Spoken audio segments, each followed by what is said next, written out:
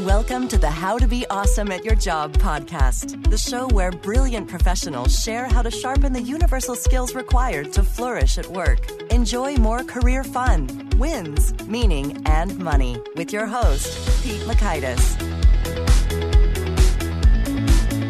Hello, and thanks for joining us here for episode 386. We have got Mindy Jensen. She is a co-host of the Bigger Pockets Money podcast. And we don't talk a lot about personal finance on this show, but I like to talk a little bit because it really determines what kind of career options you have available based upon your financial situation. And you want to be getting paid for the awesome work that you're doing. So we got Mindy Jensen herself from Bigger Pockets, which has played a huge role in my own financial world. So I think you'll dig it. You'll learn one, the number one tip for earning more at your job. Two, the power of tracking your spending. And three, tips for optimizing the big expenses. So if you want to check out the show notes or the transcript or the links to items we've referenced, it's on over at awesomeatyourjob.com/ep386. Now here's Mindy's story. Mindy Jensen is the community manager for biggerpockets.com and the co-host of Bigger Pockets Money, a podcast for anyone who has money or wants to have more. So thanks to Mindy for spending some time with us, and thanks to our sponsors. Check them out. One sponsor to check out is LinkedIn Jobs. Did you know that you can post a job for free at linkedin.com/beawesome? And with a fresh year, perhaps you're like many small business owners looking for some fresh insight and talent to make 2024 extra amazing. Well, LinkedIn Jobs has created tremendous tools to help you find the right professionals for your team faster and free. I love how they make it so easy with their promotion and selection tools. LinkedIn isn't just another job board. No. LinkedIn has a vast network of more than 1 billion professionals, which makes it the best place to hire. Here's some fun facts. 86% of small businesses get a qualified candidate within 24 hours, and small businesses rate LinkedIn Jobs number one in delivering quality hires versus leading competitors. You can post your job for free at linkedin.com/beawesome. That's linkedin.com/BEAWESOME, as in you are being awesome, be awesome, to post your job for free. Terms and conditions do apply. Here is Mindy.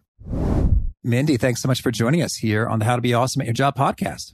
Pete, thank you for asking me to be on How to Be Awesome at Your Job podcast. I'm super excited. Oh, me too. Well, it was so fun to meet you at Podcast Movement, and I've been a Bigger Pockets fan for a while, so it was a bit of a celebrity side. You're like, ooh. Well, I am glad we could get together. Oh, me too. Me too. Well, huge thanks and appreciation for what you've done in my world of accumulating money and wealth in terms of doing my first house hack. It's a term I learned from you guys, which refers to buying a multi-unit property and renting out some units and living in one of them. And it's awesome to have tenants pay your mortgage for you. It's a treat. You know what? Who wants to pay their own mortgage when somebody else can pay it for you? If anybody wants to pay my mortgage, feel free. That's an open invitation. Well, I want to go back into time a little bit and hear a fun story about you took a distance bike ride from Seattle to DC. What's the story here? So I used to work at a gym, and I was flipping through some magazine, and on the back cover was this advertisement that had a picture of the United States. And it had a drawing from Seattle to DC. And it said, some people would do this on an airplane.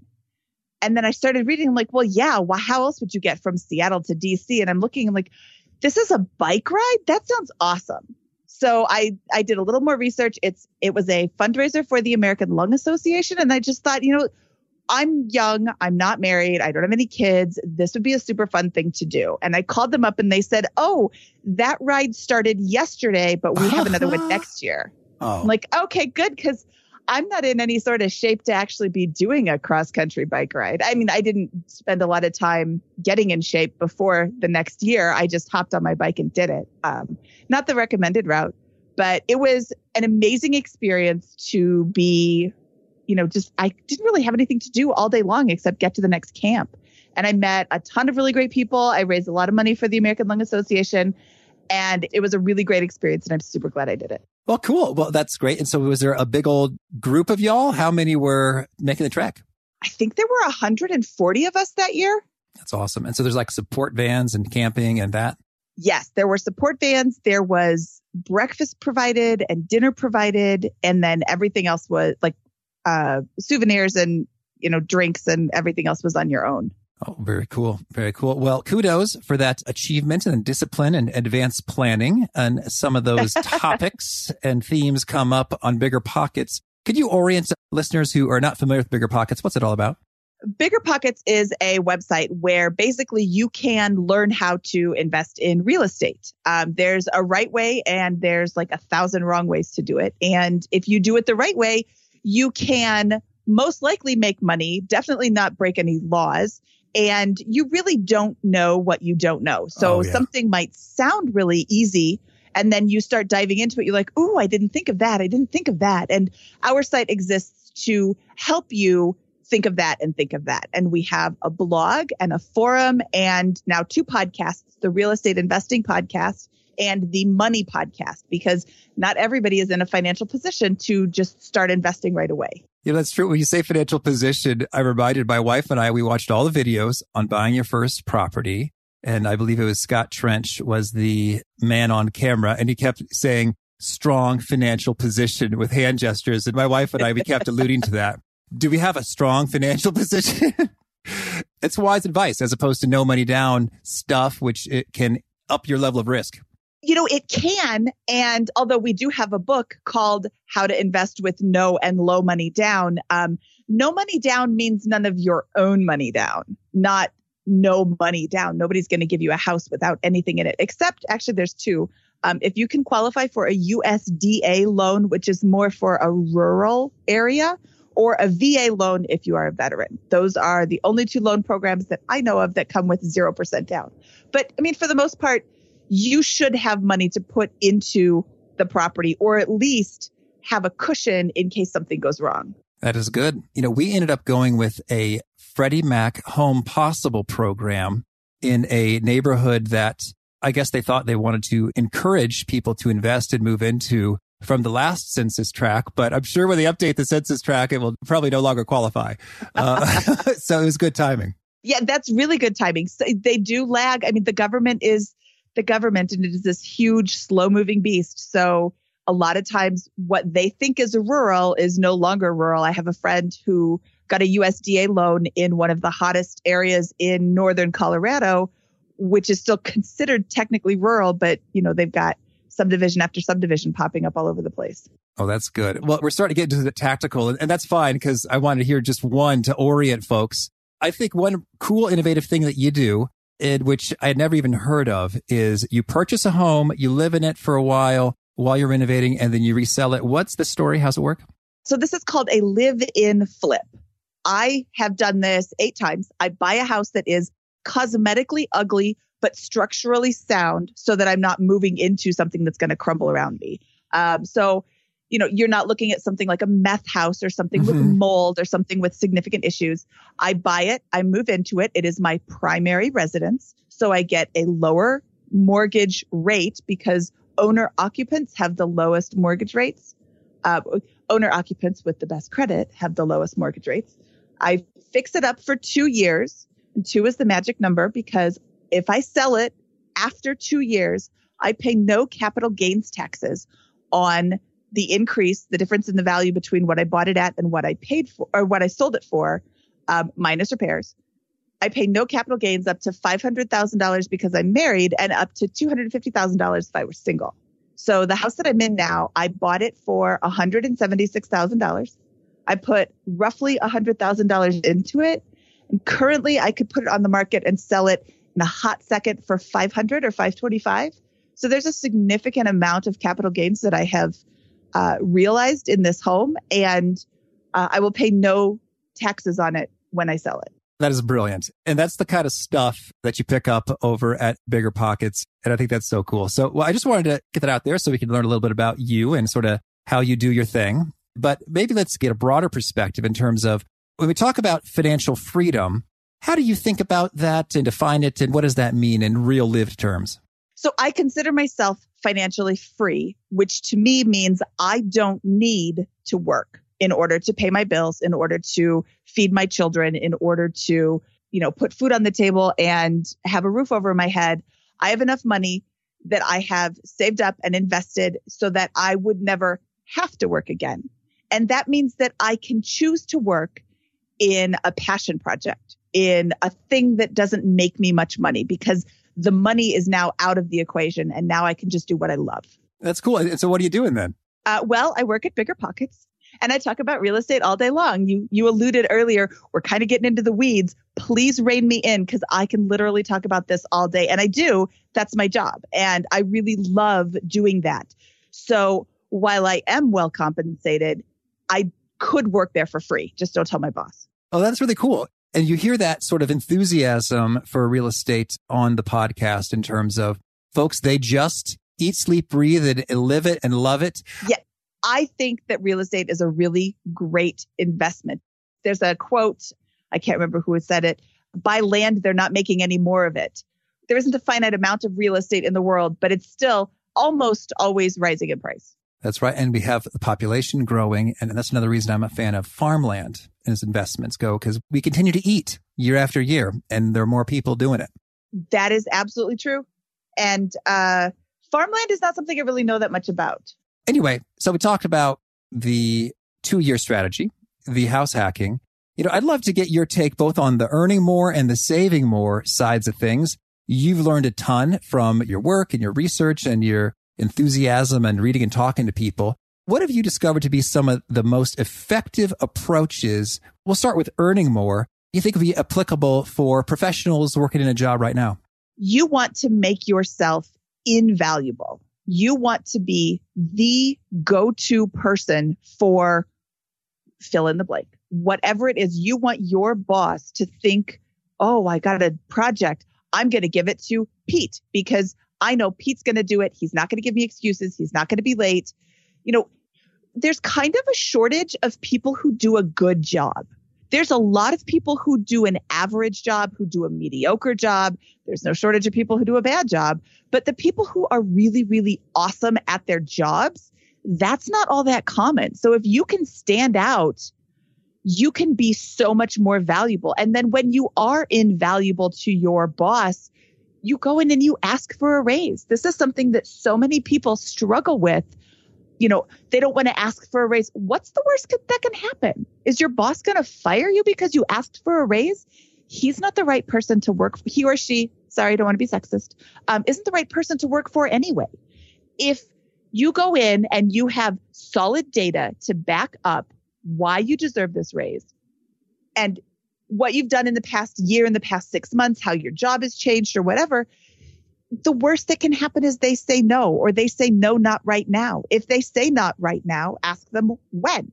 But I think so many people leave so much money on the table simply because they don't ask for a raise. I like a lot of what you're saying here and to dig into some more. But that point about it's kind of rare that people are awesome at their jobs. I second that in doing the research for, would anyone listen to this podcast? I collected, 3 different survey tools, which is pretty cool. And I got a sense that between 4 and 18% of people in the US were highly interested in listening to a podcast that would help them be awesome at their jobs. And it's funny because sometimes I have guests who say, who wouldn't want to be awesome at their jobs? Like, well, I mean, it's kind of the majority. We are a minority. So thank you, listeners. It's great to have you and be in a Cool Kids Club. And I was chatting with my buddy, Carl. And Carl, he was working for it was a mortgage company. And Carl was getting promoted quickly. And I was like, Carl, what's your trick? What are you doing? And he just said, I'm doing my job. I'm supposed to follow up on these leads. And so that's sort of what I do all day. And other people, they do that for maybe half of the day. And the other half, they're they're sort of chilling out in whatever way with chit-chatting with people or Facebook or their phones or sort of whatever distractions enter their world. So yeah, awesomeness is rare and valuable and can get you paid. So I want to hear a little bit about the data point.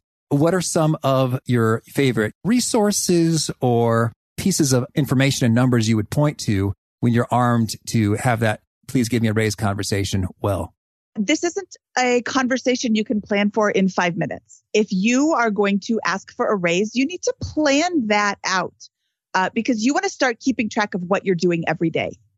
I've got a couple of stories. I don't want to get too far into the weeds, but I had a friend whose boss came up to her one day and said, I don't think you're doing what you say you're doing.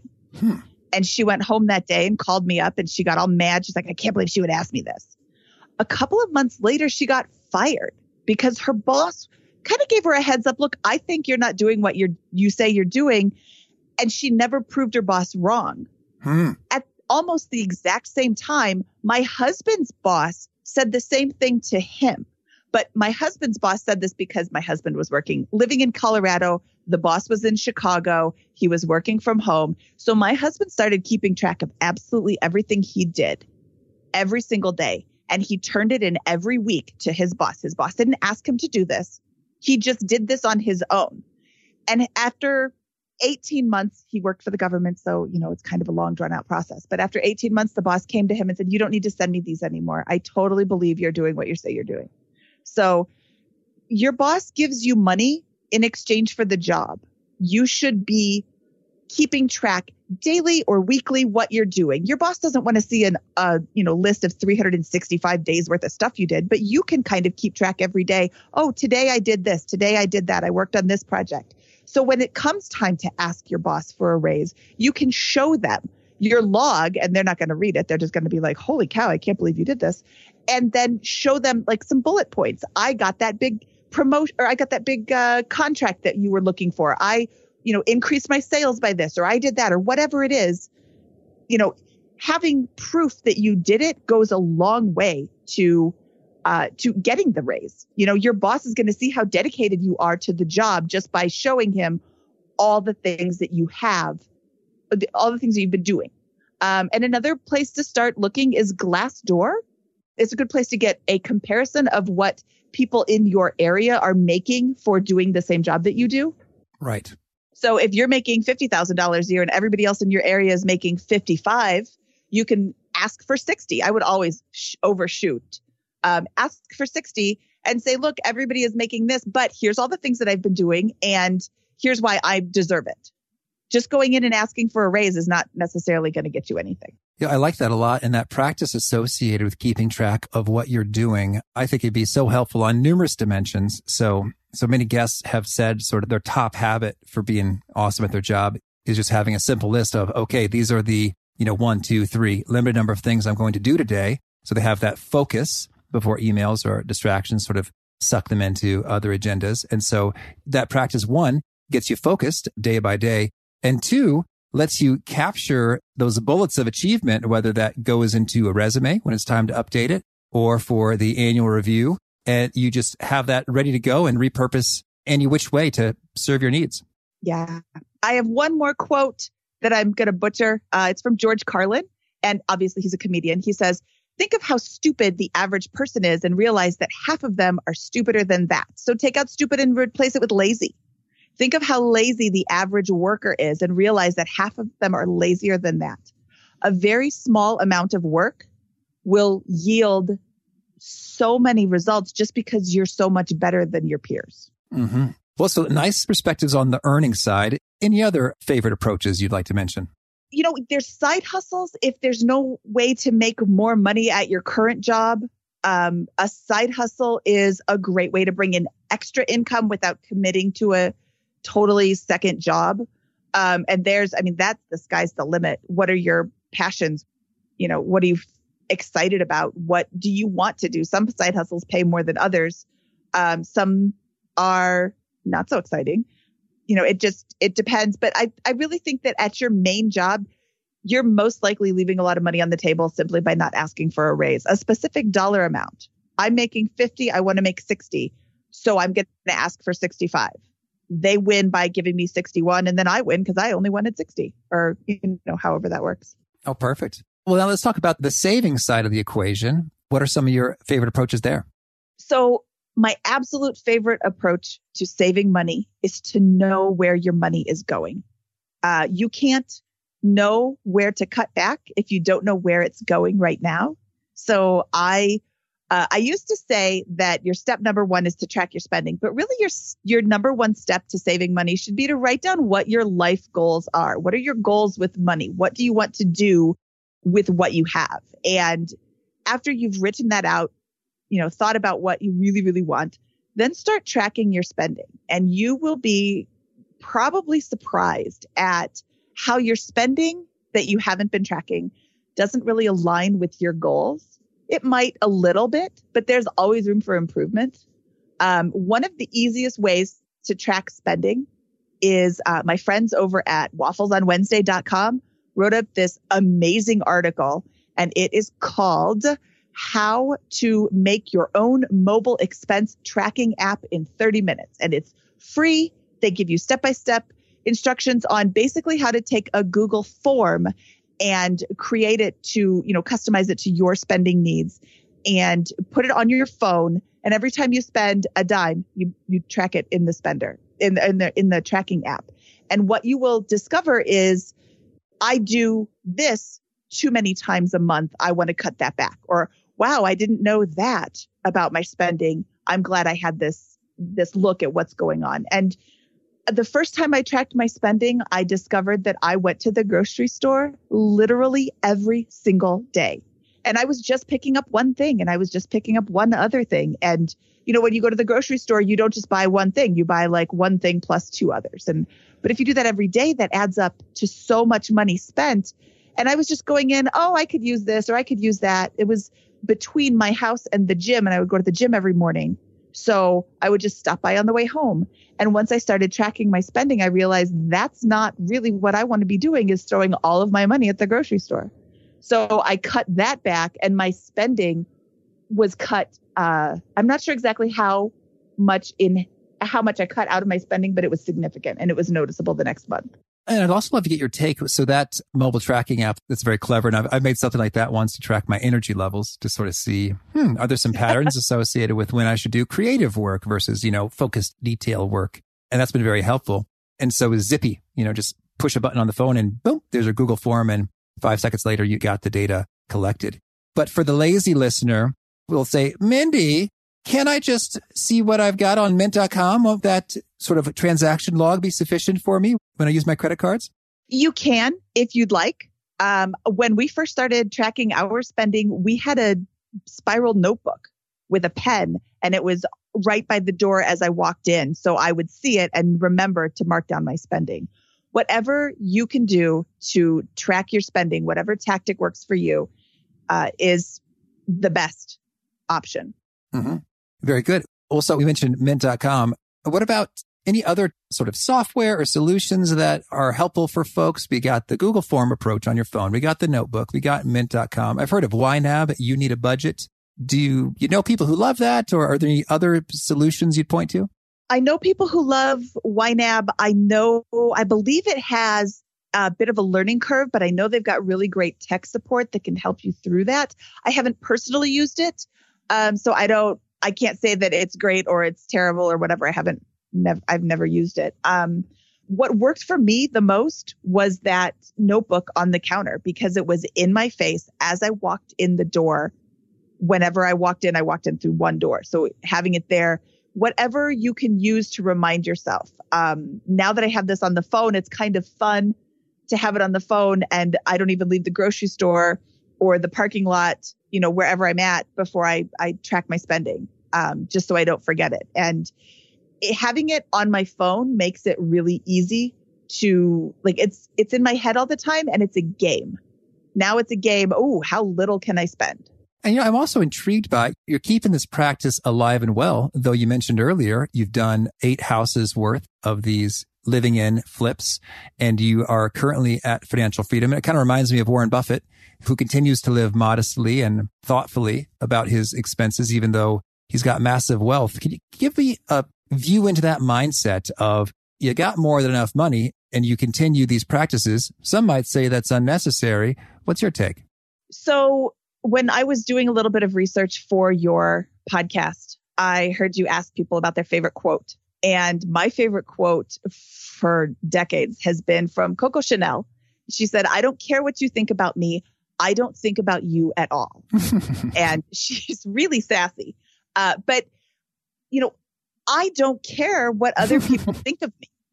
If you don't like my car, I don't care. If you don't like my clothes, I don't care. I don't have the latest phone. I have the phone that I have figured out. I don't want a new phone because I don't want to have to figure it out. I'm not the biggest techie person on the planet. I have a house that looks nice, but it's also, it looks nice because I'm getting ready to sell it to somebody who cares what their house looks like. I don't care that you think I live in a dump when I move from here to the next place, which will be a dump when I move in. Because it doesn't It doesn't affect me what you or what other people think of me. And I think that's a really big part of financial freedom. I'm not trying to keep up with the Joneses. I don't even know who the Joneses are. And it's just a mindset. It's a confidence thing. I would rather spend time with my children than have the latest phone. Or, I've got a really good bicycle that I've had for something like 17 years. It still gets me where I need to go. So why do I need a new one just because they came out with a new, version of it? Does that make sense? Mm-hmm. Absolutely. And I think a large part of that is you're really clear on what you want, what you value, and the priority. And thusly, the other stuff falls away. It kind of does. I buy what I want to buy. And it's because I want, I buy for quality when I'm buying something where quality means something to me. Like coffee. That's a big one in the financial freedom world. Oh, don't go to Starbucks. I don't go to Starbucks. I don't particularly love the taste of their coffee, but I buy good coffee and I make it at home and it's good. And I don't care that I don't have a green cup in my hand or I don't have the red holiday cup or whatever they're doing now. Mm-hmm. And when you talk about buying for quality, that reminds me of the book, The Millionaire Next Door, which is so great and full of research. And they mentioned that the average price of shoes for millionaires, like what do they spend on their dress shoes? I will not remember the number and it probably needs to be adjusted for inflation, but it was something like $200. It was not like a $600 crazy luxury brand, but it was also not the cheapos. It was a shoe that they hope to resole and wear for a decade or two or three. And I will say that if you're a man, you can get away with that. Ladies' styles go in and out. But again, if you don't care, I'm trying to think I don't even know if I have any dress shoes right now. Because I don't dress up and go anywhere. That's not something that I enjoy. I don't go to the opera, the cinema, or not the cinema, the theater. Oh, the theater. Yeah, I don't do any of that because I don't that's not something I enjoy. The opera. I'm not a fan, and I'll just leave it at that. I'm sure it's beautiful and whatever. It's just not something that I want to go to. But I do go to the symphony, the local symphony, which is held in the high school auditorium. And, you could, as long as you have on clothes, that's all they need you to be wearing. Okay. That's more my speed. The dress code is clothes. Yeah. Having a good quality item that, you spend on what is important to you. You save money on things that don't matter so you can spend on what's important to you. Mm-hmm. Well said. Well, so let's hear about some other approaches for the saving. So once you got a clear picture on where your money's going and some of the mismatches, you make some adjustments. What have you found to be some common recurring opportunities for, lots of people overspend on this and there's an easy way to stop doing that? A lot of people overspend on their phone plan, on their insurance, on recurring charges that they don't really think about.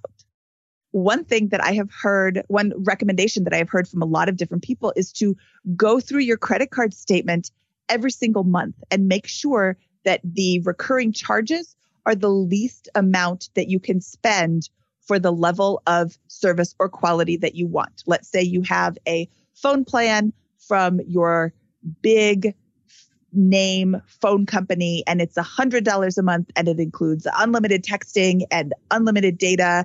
And I don't even know what's available because I don't use any data on my phone. But I use Ting, TING.com, and they run over the Sprint network. And there's a couple of different ones. Republic Wireless is another one. I think Cricket Wireless is also a low cost, but don't quote me on that. My basic plan is $15 a month. And that includes unlimited Wi-Fi phone calls and a few other things and like a gig of data or something that I never go over because I hardly ever use it. But they have different levels of plans and you only pay for what you're using. Mm-hmm. Well, that's fascinating. And you could just sort of take your existing phone once your contract is up and say, hey, Ting me up. It depends. You would have to talk to Ting to make sure that your phone is compatible. I think that not all phones are compatible. This is something that I don't do a lot of. I got on Ting and then I never look at it again. I have the same phone for a long time because I don't want to learn a new phone. I just want to have Google Maps and the ability to text and make a phone call. Mm-hmm. Everything else is bonus. So your insurance, your car insurance, your home insurance, one thing that I have noticed is that your premiums go up every year. And if you shop around to other companies, you might get a teaser rate or you might get a lower rate simply because your insurance company is kind of banking on you to be lazy and not check. Like the cable companies do, yeah. Kind of like the cable companies do, yeah. Do you need everything that's in that list of insurance? When I first started driving, I had full coverage. And now I have pretty basic coverage because I'm a good driver and I don't hit people. And I'm covered if somebody else hits me, and I have enough money to cover the old car that I have, which I probably wouldn't get anything for anyway. So I don't have coverage if I hit somebody. I don't have coverage for my own vehicle. But I also haven't been in an accident that was my fault since like 1992 or something like that. So another thing to do is raise your deductible. My deductible when I was a kid was like $100 because I couldn't scrape together anything more than that. And now I think it's $2,000 because I can come together with $2,000 and have everything else covered. So just review your recurring charges, ask for discounts everywhere you can. I mean, again, what's the worst that they're going to do? They're going to say no. And then you threaten to cancel the account, or you cancel it and go someplace else that gives you a better price. Mm-hmm. That's nice. And I also like one takeaway I picked up from Bigger Pockets is to focus in on the big areas of spending and to not stress so much, like the latte. Oh, I love the latte. I don't want to give up the latte. Well, the latte matters less than what you're spending on your home, your domicile, your living arrangement, your transportation or car, and your food, your groceries, what you're consuming, whether it's out or in. So do you have any pro tips on optimizing those big ones? I do have pro tips on optimizing those big ones. Let's start with your car. Do you need your car? Do you need it all the time? Do you have an alternative way to get to wherever it is you're going in the car? Most people use their car to get to work. How close do you live to work? Could you walk? Could you bike? Could you, get a ride with somebody? We have a guy at Bigger Pockets named Craig who used to rent out his car on Turo and made a lot of money doing it. He would take his bike to work. He would get a ride with somebody if he needed to, and he just rented his car out all the time. So that's a way to get rid of your expense when you don't really need the item. Housing, you can Airbnb. You can rent out the unused portions of your home. You can have a roommate. How much space do you have that's just vacant and not being used ever? You house hack. You bought, how many units is your property? 3. So you bought a house that has 3 separate living spaces in it. And you, I'm assuming, live in one and rent out 2 others. That's right. So, let's use some real easy math. If your mortgage is $1,000 a month and you are renting out each unit for $600 a month, you're spending $1,000 to make $1,200. And living for free in the 3rd unit. So there's a lot of ways to cut down your expenses, eliminate them, even make money on your previous liability. Now it's an asset, simply by tweaking something. If you don't want to move, you could just rent out a room in your house. And maybe you're not having your entire mortgage paid, but any portion of your mortgage that you don't have to pay is a win. Absolutely. And how about on the food side of things?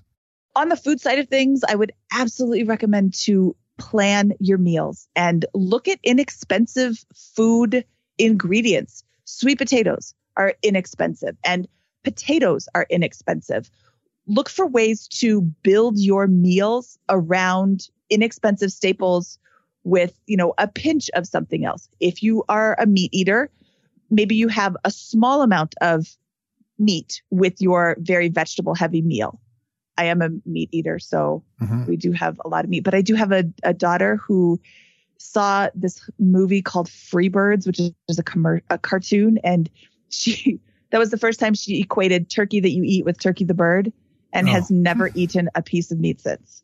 So I have learned to do a lot of vegetarian meal planning, and beans are cheap. Canned beans are cheap, but dried beans are even cheaper, and you can buy in bulk and, plan your meals around these protein sources that aren't meat, which is fairly expensive. And I love it when you have dried beans. If you throw them in an Instant Pot, you can get them raring to go and eat pretty quickly without the whole soaking process. So there's another one. That's what I've heard. I don't have an Instant Pot, so I can't speak to that. But go to Pinterest.com and look up 50 billion recipes for insert ingredient here. What can I do with canned beans, or what can I do with dried beans? Oh, here's 47 recipes for you. Chili is a super hearty meal that you can make. And you just throw in a bunch of stuff in that pot. Mm-hmm. Well, and it's wild just how far you can take this. The Wall Street Journal recently had an article about the FIRE movement, financial independence, retire early, and that profiled someone whose monthly grocery bill was $75. And that's what does it for eating for one for a month, $75. That is not my budget. And good for her for being able to do it. She had tips like, buy produce that isn't optimal. There was this quote that was kind of bandied about in the FIRE community. Oh, she eats brown bananas. So what? That's when they're the best. The Chiquita Banana song, when they're flecked with brown and have a golden hue, bananas taste the best and are the best for you. So I don't know. Sorry. No, I love it. If you have any musical numbers, welcome. We'll take them all. My grocery store has a dented aisle. It doesn't matter if there's a dent. It doesn't matter that, something, the can is, or the box is like crushed on the corner, unless it's taco shells. Those are always just disintegrated. Don't buy those in the dented aisle. But everything else, like I have a box of cereal. It's got a dent in it. So instead of $4.99, it's 99 cents. I'll take that every day. Mm-hmm. Well, so this is handy in terms of earning more and saving more. What do you see are sort of the most common mistakes or difficult decisions that folks are really wrestling with when they're trying to get their financial house in order? So personal finance is personal. It means it's what happens to your finances. So if you want to go to Starbucks every morning, then go. Put that into your budget and cut back on other things. What I see people doing is reading. There's a guy who's been blogging since the beginning of time called Early Retirement Extreme. And he lives on beans and rice and peanut butter and jelly sandwiches. And he's okay with that. I'm not okay with that. I don't live on beans and rice and peanut butter and jelly sandwiches. So I see people thinking that it's got to be this extreme thing when it doesn't really have to be this extreme thing. One of the things that we hear a lot on our podcast is, oh, what did you do when you first discovered financial independence? Oh, I cut out everything. And then month 2, they add things back in. And it is a good exercise to cut out everything to see what you really, really, really want, what means more to you than you thought it did, and then add that back in. But, another way to do it is just cut out one thing at a time. Do you watch a lot of TV? We actually don't watch a lot of TV, so we don't have a TV plan. We just have Netflix. If you watch a lot of sports and it's like a big part of your life, then cut out something else that doesn't mean so much to you, but don't try to live my life, because my life isn't your life. You need to live your life. And it all goes back to writing down your goals. What do you enjoy? What do you want out of this life? Mm-hmm. I dig it. Well, Mindy, tell me anything else you want to make sure to mention before we shift gears and hear about some of your favorite things. No, you're pretty thorough, Pete. Oh, shucks. Thank you. All right. Well, we heard your favorite quote. So how about a favorite book? My favorite book is called The Richest Man in Babylon. It was written in 1920 by George S. Clason. And as you read it, it's written in like King James Bible language, Shakespeare language. So I love Shakespeare and I love that language. So it was fun for me to read. You don't get a lot of books like that anymore. But it can be a little bit difficult to digest just based on the language. But he talks about, don't spend every dime that you make. Don't invest with people who really don't know what they're talking about. Pay yourself first. And what's really telling about this book is it was written almost 100 years ago, and it's all still true. There isn't any bit of this advice that isn't still valid. That's a good one. And I remember I listened to an audio version of the book, and I don't know why, I'll just remember it forever. Just the way the narrator did it. It's like, the richest man in Babylon. Pay thyself first. Oh, it's a good memory. Thank you. That is hilarious. Yeah, and he probably sounds just like that. That's a great... Oh, it was very regal. It was like Patrick Stewart doing a Shakespeare thing. But it's a really great book. Mm-hmm. And how about a favorite tool? A favorite tool, I'm going to go back to that Waffles on Wednesday spending tracker just because I don't have a lot of tools that I use, and I use that one all the time. Mm-hmm. And a favorite habit? Favorite habit, write down what you did that day. It's really easy for Monday to turn into Friday, and you get to the next Monday and you're like, oh, what did I work on last week? I don't remember. But get in the habit of writing down what you have accomplished, what you have worked on, even some failures, what you tried and didn't work, so that you can learn from that too, so that you can represent yourself when you go to request for a raise, so you can represent yourself when you change jobs. Do you remember what you did 4 jobs ago? I don't. 4 jobs ago was a really long time ago, but I don't remember what I did 4 jobs ago. At least not day to day. Oh, I entered products into the system. That's not exciting. What else did you do? Mm-hmm. Very good. And how about, is there a particular nugget you share that really seems to connect and resonate and get retweeted? Save on the things that don't matter so you can spend on the things that do. Mm-hmm. And if folks want to learn more or get in touch, where would you point them?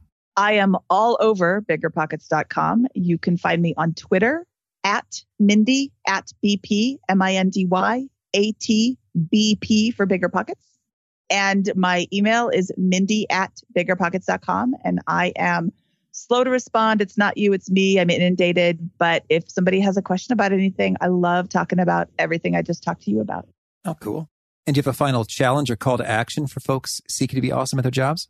So I would just challenge everybody to start tracking what they're doing with their life, what they're doing in their job, what they're doing with their spending. Just start keeping track of stuff. And it doesn't have to be some detailed minute by minute account of what you did at your job that day, or, penny by penny accounting of your spending. Just a general overall picture will give you a lot of insight into how you are living. Mm-hmm. Well, Mindy, this has been so much fun. Thank you for the good work you do at Bigger Pockets and sharing the good word. I wish you lots of luck in all you're up to, the next house sale and purchase and all the rest. Pete, thank you for having me. I had a really, really fun time. I really loved Mindy's take on how just a little bit of extra effort can produce tremendous results for you because you differentiate yourself from the other folks in your workplace, look super awesome, and thus differentiate yourself so you are in great shape for having that raise conversation. And I think what's tricky about this tip is that it's very easy to be molded by the environment that you're in. So if you're with a variety of other workers who are not so ambitious and motivated to be listening to the How to Be Awesome at Your Job podcast, well, first, invite them to listen to the show. Check out episodes A, B, C, D, E, F, some of the favorites. A great place to start.